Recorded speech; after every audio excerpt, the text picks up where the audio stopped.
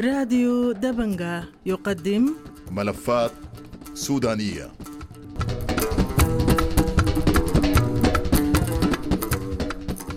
مستمعي راديو دبنقا، أهلا ومرحبا بكم في هذه الحلقة الجديدة من برنامج ملفات سودانية. يسرني أن يكون ضيفي في هذه الحلقة الأستاذ مدني عباس مدني، مدير منظمة نداء التنمية السودانية، وزير التجارة والصناعة الأسبق. وسنتحدث في هذه الحلقة حول العديد من الملفات التي تشغل الرأي العام السوداني هذه الأيام، وطبعا في مقدمتها ملف الحرب والسلام. أستاذ مدني عباس مدني، أهلا ومرحبا بك على أسير راديو دبنقا. مرحبا بك الأخ رشيد، ومرحبا جميع المستمعين والمتابعين، وشكرا لإذاعة راديو دبنقا على هذه الاستضافة، وأتمنى أنه يكون النقاش فيه ما يفيد المستمعين. أستاذ مدني، يمكن منذ خلال الأيام السابقة وبعد التوقيع على أو خروج البيان المشترك للوسطاء في جدة حول العمل الإنساني وحول الاستعدادات لوقف إطلاق النار، رغم أنه لم يكن هناك وقف إطلاق النار، سادت الشارع السوداني حالة من الإحباط بسبب ما كان يتوقعه الناس من أن تؤدي محادثات جدة التي توقفت لأكثر من 3 أشهر إلى وقف لإطلاق النار أو وقف للعدائيات. كيف تفسر ما حدث؟ هو بالتأكيد يعني حالة الإحباط التي يعني انتابت يعني قطاع كبير من السودانيين والسودانيات بعد خروج البيان حول ختام الجولة الأولى للمفاوضات بالاتفاق على الجانب الإنساني وتعسر الوصول لاتفاق فيما يخص وقف إطلاق النار. هو يعني ينظر له من زاويتين. الزاوية الأولى هي طبعا إنه كانت في سقف طموحات عالية تجاه ما يحدث في جدة، لا سيما إنه يعني هو الرعاية السعودية الأمريكية دي دول عندها وزنها، سواء كان على المستوى الإقليمي أو كان على المستوى الدولي، وأيضا وجود المؤسسات الإقليمية سواء كانت الاتحاد الأفريقي والإيجاد اللي هو ده يعني على مستوى الوسطاء كان في اهتمام وفي وزن كبير جدا. لكن على مستوى الفاعلين اللي فاعلين في هذه الحرب اللي هم سواء كان الجيش السوداني أو قوات الدعم السريع، ما بفتكر إنه هم كانوا عندهم نية جادة في الوصول لاتفاق يعني يلبي طموحات السودانيين، سواء كان فيما يخص الجيش السوداني، واللي بندرك إنه ليات مدى هو بيخوض هذه الحرب وهو يعني يعاني من إشكاليات كبيرة جدا هي تحكس حجم الفساد الذي كان يصاحب عمل وأداء المؤسسة العسكرية في سنوات الإنقاذ. أيضا الظهور والبروز الكبير للإسلاميين ومدى تأثير السالب على مسألة يعني الصورة العامة عن الجيش السوداني، وهو ليس موحد الإرادة في مسألة الوصول لاتفاق السلام.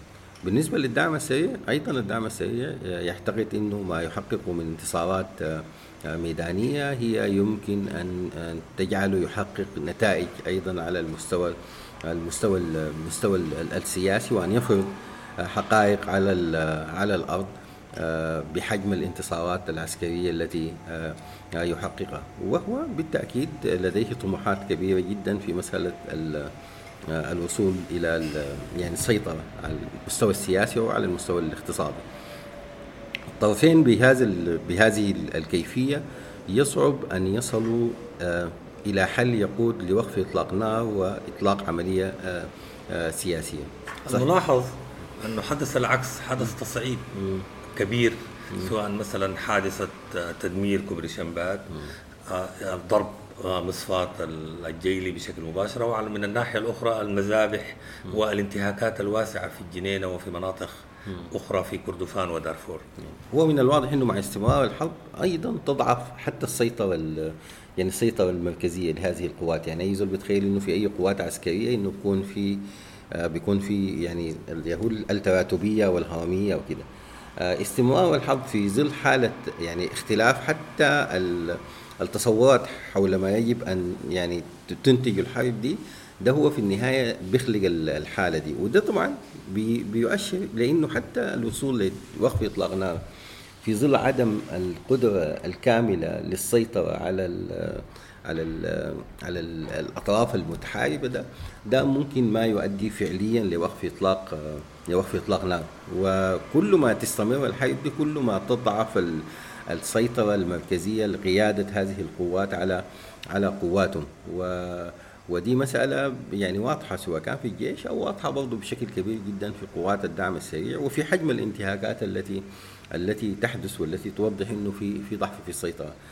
إضافة بس للنقطة الجبال إنه برضو يعني خيبة الأمل لدى السودانيين من نتائج اتفاق جدة برضه هي تعكس رغبة كبيرة إنه يعني الصوت صحيح في صوت عالي، صوت خطاب الكراهية وصوت الحرب، لكن من الواضح إنه يعني غالبية السودانيين هم مع خيار الوصول لاتفاق سلام يعني يعيد الأمن والطمأنينة للمواطنين وللبلد يعني.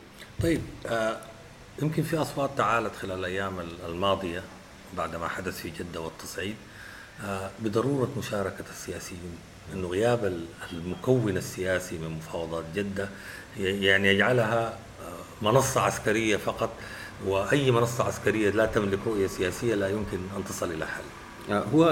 هو ده كلام مهم شديد، ولكن يجب التعامل معه بحذر. يعني أنا بفتكر إنه الأصح في الواقع السوداني ده حسب وجهة نظري إنه الملف السياسي ده ما يفترض يعني الترتيب الماشي بتاع إنه ملف إنساني وقف إطلاق نار ثم نمشي للملف السياسي، ده بيعيق الوصول لاتفاقات حتى في موضوع وقف إطلاق النار وحتى في الالتزام بالملف الإنساني، لأنه أي طرف من الأطراف المتحاربة دي لو ما وضحت له الرؤية السياسية ومصير قادته ده ما بيشجع الوصول لاتفاق سياسي. لكن بذات المستوى لا يجب أن يكون القادة العسكريين اللي هم وصلوا البلد دي المهالك التي وصلتها يكونوا هم جزء من الحل السياسي، بمعنى لا يكونوا جزء من المستقبل السياسي، بمعنى أنه القوى المدنية هي المعنية بالوصول لتصور سياسي كامل حول يعني الأوضاع بعد إيقاف الحرب. ما يخص القيادات العسكرية يجب أن يكون هو مرتبط بترتيبات ملتزمة بتصور سياسي اللي هو قائم على استعادة مسار التحول الديمقراطي، الكلام عن إعادة التأسيس، الكلام عن يعني القضايا الأساسية دي سواء كانت هي متعلقة بفيدرالية، عدالة انتقالية إلى آخره. لكن بأي حال من الأحوال إحنا يعني أنا ما بتخيل إنه في إمكانية للوصول اختراقات كبيرة في موضوع وقف إطلاق النار أو الالتزام بأي اتفاق ممكن يحصل هنا ما لم يكن هنالك في تصور رؤية سياسية واضحة وكاملة. طيب يمكن ده برضو رجعنا لملف قديم كان منذ حكومة الفترة الانتقالية، مطالبة العسكريين بالعفو أو الحصانة، ويمكن دي واحدة من القضايا الأساسية اللي أثيرت في الاتفاق الإطاري وحدث حولها جدل كثير. هناك من يقول أنه دون أن نمنح هؤلاء العسكريين حصانة لن يكونوا يعني مع أي حل سياسي في الوقت الراهن، طالما أن هناك حديث عن المحاسبة وعن العدالة وعن كل هذه الأشياء. طيب هو في يعني هي طبعا عشان كده الناس بتتكلم عن موضوع العدالة الانتقالية، لأنك أنت محتاج توازن بين مسألتين.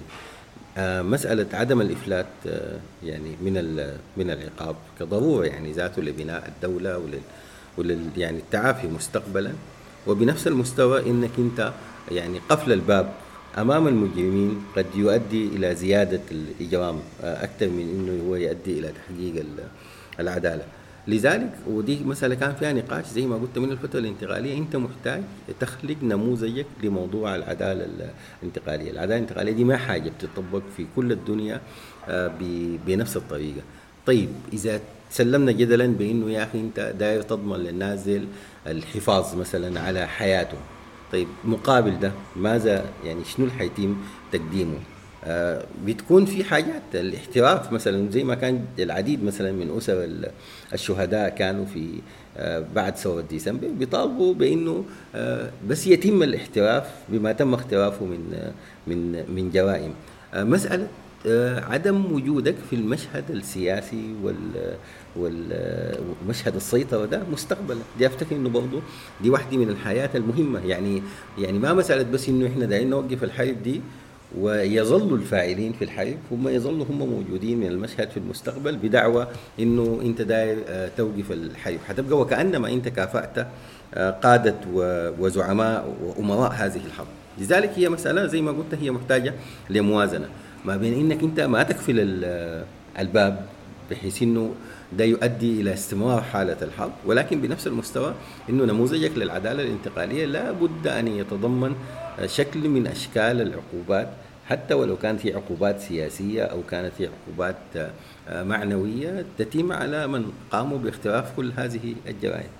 ده بيفتح ملف ثاني أستاذ مدني. عباس مدني مدير منظمة نداء التنمية السودانية وزير التجارة والصناعة السابق، هو ملف الثروات الضخمة والمصالح الاقتصادية الكبيرة سواء للمؤسسة العسكرية أو لقوات الدعم السريع.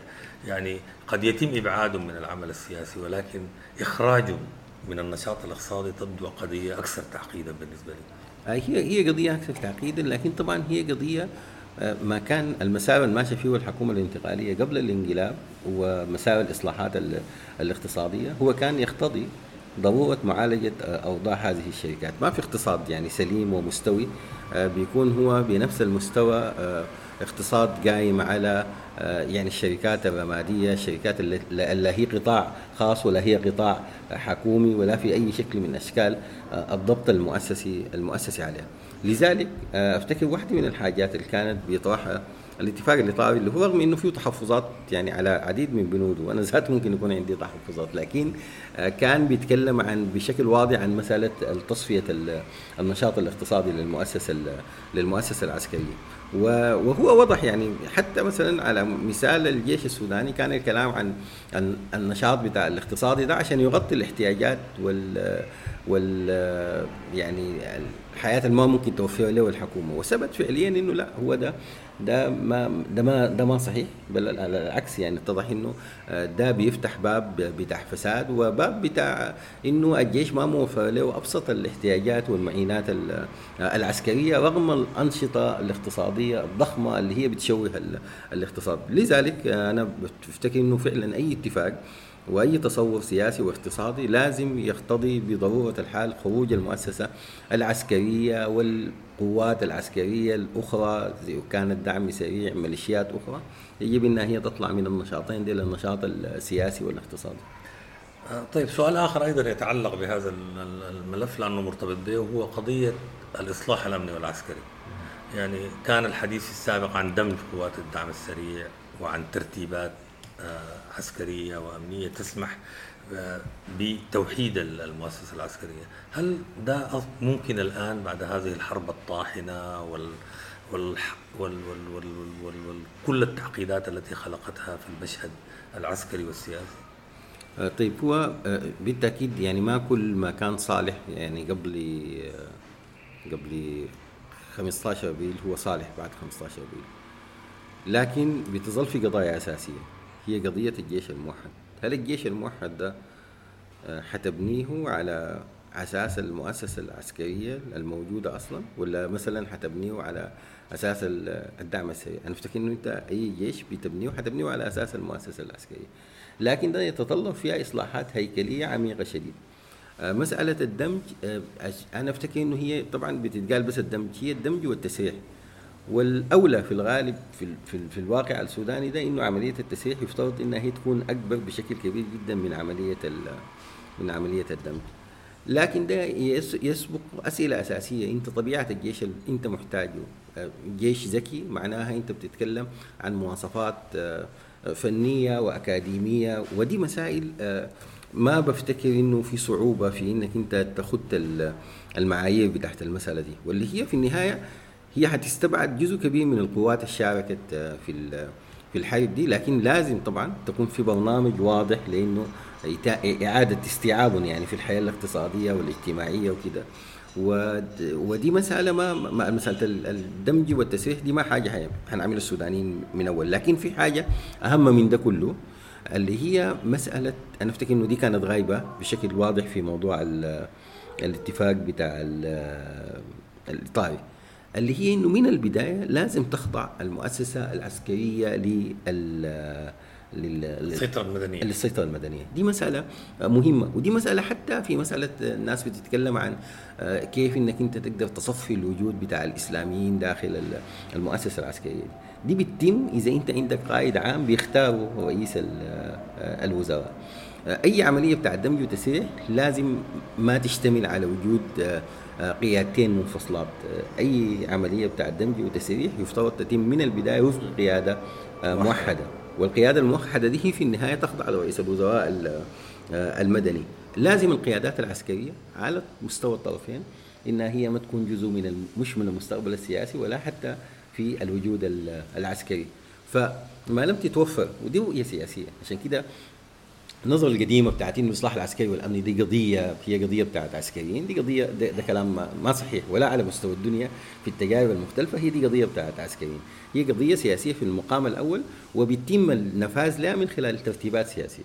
طيب الملف الأخير يمكن في الجزء الأول ده هو الملف الإنساني، ويمكن ده أكثر ملف كان بيان الوسطاء في جدة فيه وضوح، ولكن في ظل التعقيدات العسكرية الحالية هل هناك أمل في أنه يطبق هذا الجانب سواء كان بإشراف الأمم المتحدة أو بإشراف أي منظمات أخرى؟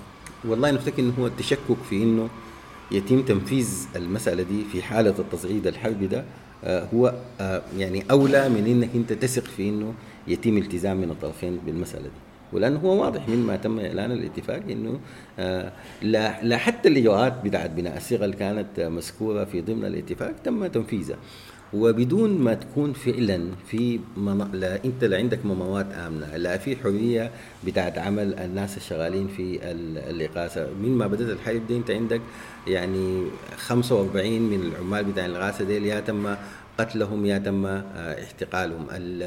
المساله بتاعت يعني القدره ده غير طبعا حوادث الاغتصاب اللي تمت لبعض العاملين في المجال العاملات في المجال الإنساني.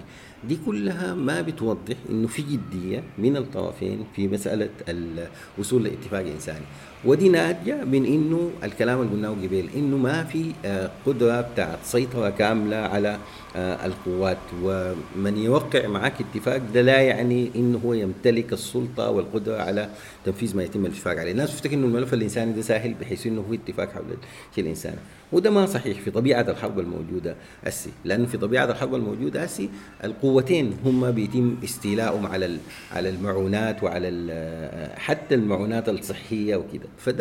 فده وضعي بيوضح إنه من الصعوبة بمكان إنه يتم الالتزام بالاتفاق الإنساني في ظل الأوضاع العسكرية الموجودة على الأرض. لذلك أنا أفتكر إنه لابد يعني إنه نتكلم عن حل شامل، بيبقى الشيء الإنساني ده هو جزء منه. ما لم تكن فيه رؤية وتصور واضح لمسألة الحل الشامل ده لا يمكن التعويل على أخلاق ولا على قدرات الطرفين في الالتزام بأي اتفاق إنساني. هل يعني ذلك أننا يعني قد نضطر للجوء إلى استدعاء قوات دولية في السودان لمراقبة ليس فقط وقف إطلاق نار أو وقف عدائيات، وإنما أيضا للإشراف على عمليات توزيع العون الإنساني؟ هو للأسف أنت كل ما تضعف الإرادة الداخلية، لأنه أنت في النهاية ما في خلق، أنت في جزء من عالم ده في النهاية هيخلي فيه مسوغ وفي شرعية للأطراف الدولية ولا الإقليمية إنها هي تتدخل لصالح حماية المدنيين. دي مسألة كانت واضحة من البداية إنه ليس لدى الطرفين التعقل الكافي لاستيعاب حجم المخاطر الممكن يجروها على البلد في إطار استمرار هذه الحرب التي يظن أي طرف منهم إنه كان يمكن أن يحسمها عسكريا. فاصل ونواصل مع الأستاذ مدني عباس مدني، مدير منظمة نداء التنمية السودانية، وزير التجارة والصناعة الأسبق. مستمعي راديو دبنقا، أهلا بكم في الجزء الثاني من برنامج ملفات سودانية، وضيفنا في هذه الحلقة الأستاذ مدني عباس مدني، مدير منظمة نداء التنمية السودانية، وزير التجارة والصناعة الأسبق. في الجزء الأول تحدثنا عن اتفاق جدة وعن النواحي العسكرية والتصعيد والعون الإنساني. نريد في هذا الجزء الثاني أن نتحدث عن الملفات السياسية وتحديدا توحيد القوى المدنية. أنت كنت جزء من هذا العمل، هل يمكن أن تطلع المستمع إلى ما توصلتم إليه حتى الآن؟ أين توقفت هذه الجهود؟ وهل الشكل الذي تم التوافق عليه برئاسة الدكتور عبد الله حمدوك هو شكل نهائي، والجهود التي تبذل لاستيعاب قوى أخرى في هذا أنا بفتكر موضوع توحيد المدنيين ده ظل سؤال، وظل يعني عمل، وظلت مبادرات كثيرة بتشتغل عليه من انقلاب 25 أكتوبر. لأنه يعني في تفكيرنا وفي تجربتنا السابقة إنه القوى المدنية بتكتسب قوتها بتوحدها وبقدرتها على إنها هي تأثر في الفضاء العام ده من خلال يعني استنفار كل قواتها المدنية دي في أي عمل سياسي. لكن موضوع الحرب ده هو يعني أضفى تعقيد زايد يعني.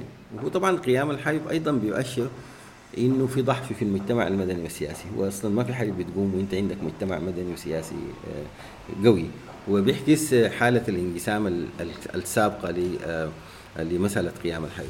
لذلك كان في مجهودات مختلفة لمسألة التوحيد ومبادرات عديدة. حتى الناس ذاتها كان يعني بدأ بتشعر بشكل من السخرية في تعدد المبادرات اللي هي كلها بتسعى لتحقيق هدف واحد.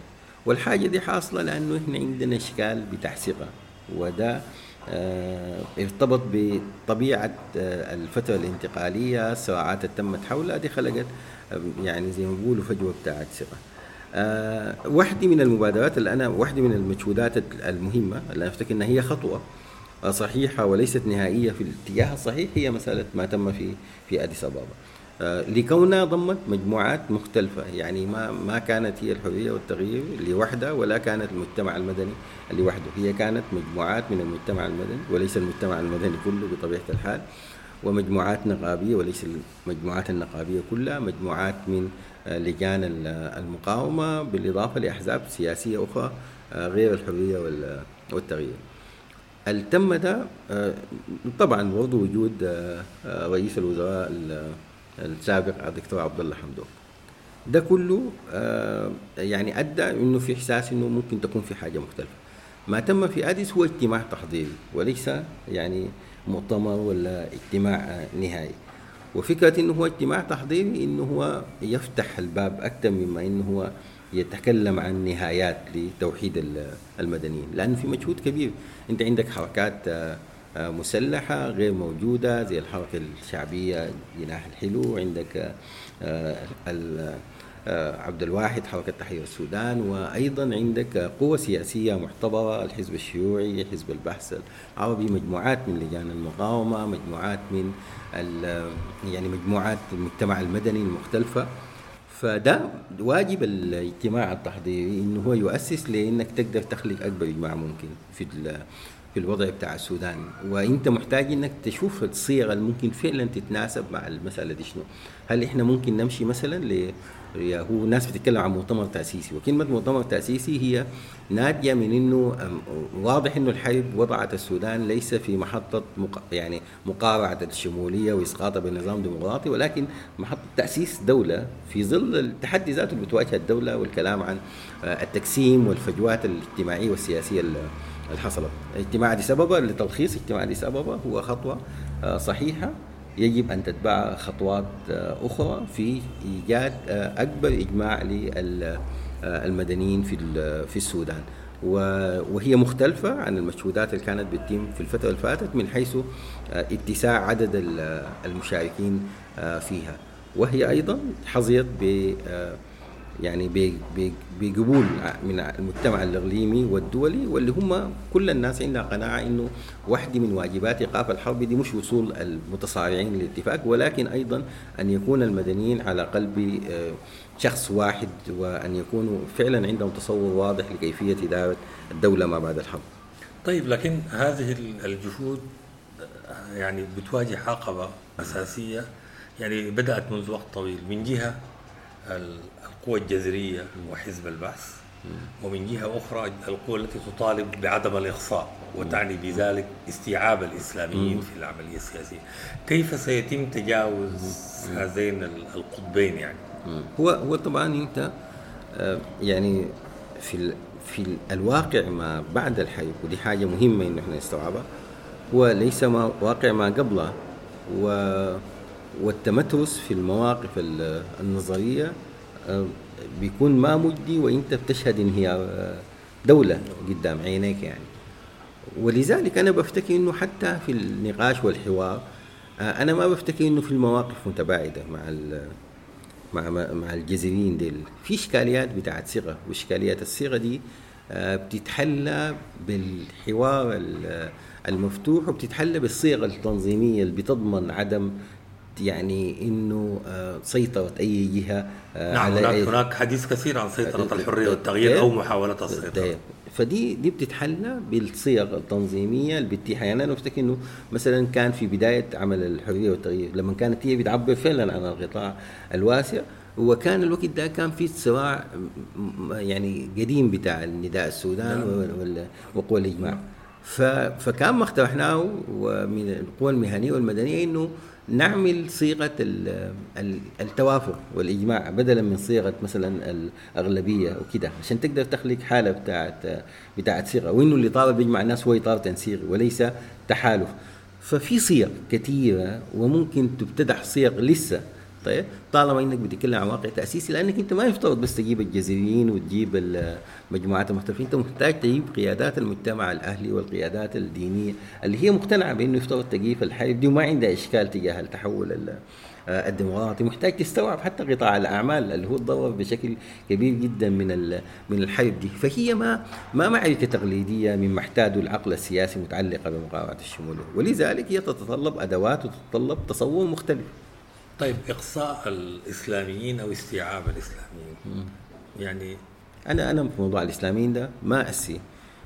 أنا بتذكر قبل نجاح الثورة أدينا حوار مع مجموعات من الإسلاميين اللي هم كان يبدو إنهم أكثر ليبرالية وكده. يا أخي طلعوا أي ستيتمنت هو بيأيد الثورة بتاعت الشعب ده بيحفظ لكم الحق في المستقبل، لكن هم تلكأوا في المسألة دي. بعد الثورة وكده يهو بقى الكلام عن الإقصاء، في حين إنه المواثيق ذاتها بتاعت الثورة اللي هي منها مثلا الوثيقة الدستورية ما كانت بتتكلم عن إنه الناس اللي كانوا مع النظام البشير لحد لحظة سقوطه ما بيتم استيعابهم في مؤسسات الفترة الانتقالية، وده الشيء الطبيعي، مش ما هي الثورة قامت على النظام ده. ما قالت غير المؤتمر الوطني في جهة ممنوعة من إنها هي تكون موجودة أو إنه يكون عندها نشاط السياسي. طيب الآن في واقع ما بعد الحرب ده في قطاع كبير من الإسلاميين هو داعم الحرب ده. طيب فالزول الداعم الحرب ده من البداية هو ما مشى معك في النقطة التأسيسية هي بتاعت إيقاف الحرب. في مجموعات هي ضد الحرب مطالبة إنها هي تعلن موقفها، تتكلم عن تجربتها، لأنه برضو ما في زول بيكفل المستقبل قدام زول، لكن من المهم برضو أن يتم الاعتراف بأخطاء الماضي. ما من يعني ما في حزب بيتم حله بقرار سياسي بس يعني.